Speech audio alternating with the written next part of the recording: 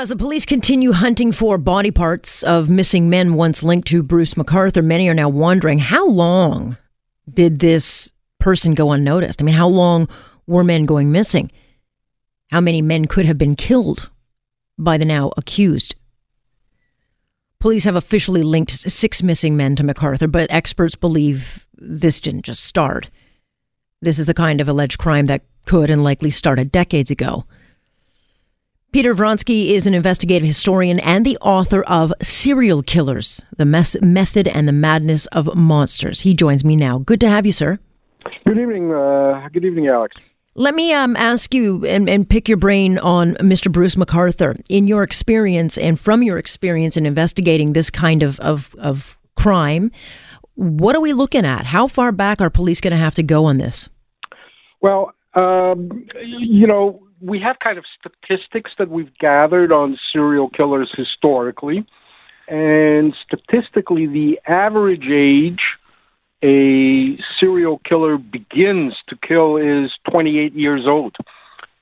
So if Bruce McArthur is typical in the median, they're going to be going back to at least 1979 when he was 28. I mean, he's 66 years old. This is a very unusual case because it's very rare for male serial killers to begin this late in their life. What is it about that particular age that would draw someone in to kind of go on this bloodlust? Well, at 28, they've been gestating fantasies of revenge and control since they were children, since pre-puberty. So as adolescents, they would take these fantasies out, to try them out in committing smaller crimes, perhaps. And by 28, they have kind of this gestation period that has completed where, like I say, statistically, they often will do it for the first time.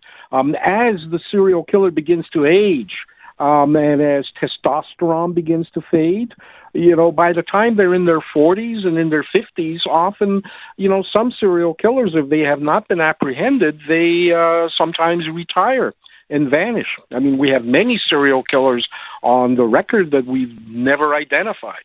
One of the reasons could be is they just aged out of it. So this is very unusual.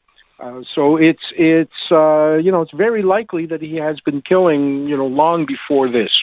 What is your overall thought when you step back from this particular case? What sticks out to you as far as patterns, as far as what does this story tell? Well, I think it's going to be much more horrifying than so far. If you look at similar cases, like, for example, this evening, police are looking in the drainage system. Mm-hmm. That's how a serial killer very similar to this accused serial killer, Dennis Nilsen, in London, was actually caught when, the drains in his apartment started being blocked outside, and plumbers came, and when they, opened the piping up, they found body parts that he had been flushing down the toilet, and the fat kind of had built up in the pipes.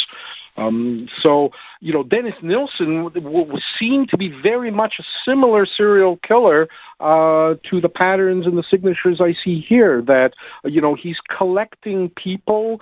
He is killing for company. I suspect that there will be elements of necrophilia here, sexual contact with corpses. That would have been typical of Dennis Nilsen. He was a necrophile serial killer, as was, Jeffrey Dahmer, mm-hmm. as well. So how you would characterize this as a crime of lust? How would you characterize this? It's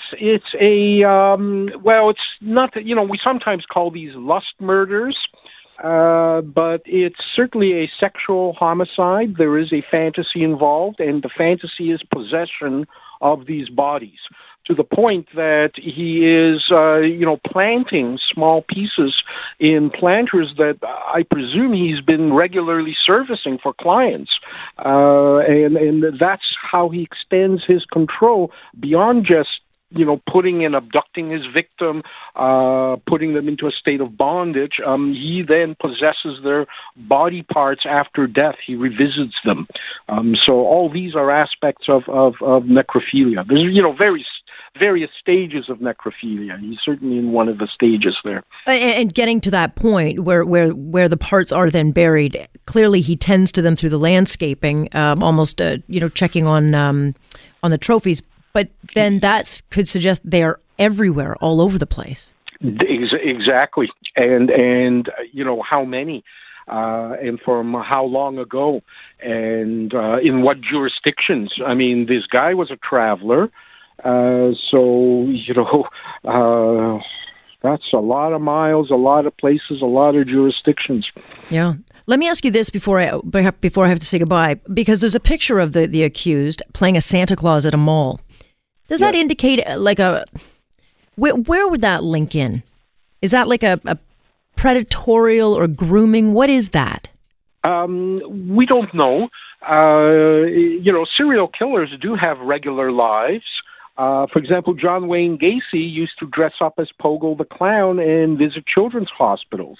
And there was no evidence that John Wayne Gacy was sussing out, victims. He was interested in, teenage male victims as opposed to children.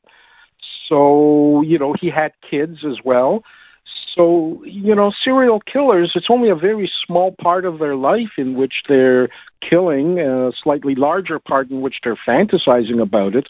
But the rest of the time, they have to pay their bills, go to work, pay the rent, and so forth. So it could have been just part of his other life. I mean, they're serial killers because they lead double lives. Yeah. And gay perpetrators, of course, especially if he goes back to the 70s when, a lot of gays still remained in the closet. Gay serial killers are very adept at getting away with it because they're already used to leading a double life. So they're quite acquainted with that notion. They have high body counts because of that reason. John Wayne Gacy killed 33 people in Chicago, 33 men. Fascinating. Well, I appreciate your insight. We'll have you on again. My pleasure. Peter Vronsky joining us tonight. He is a Canadian author on this very topic, so he clearly knows a lot. Certainly paints a very striking picture.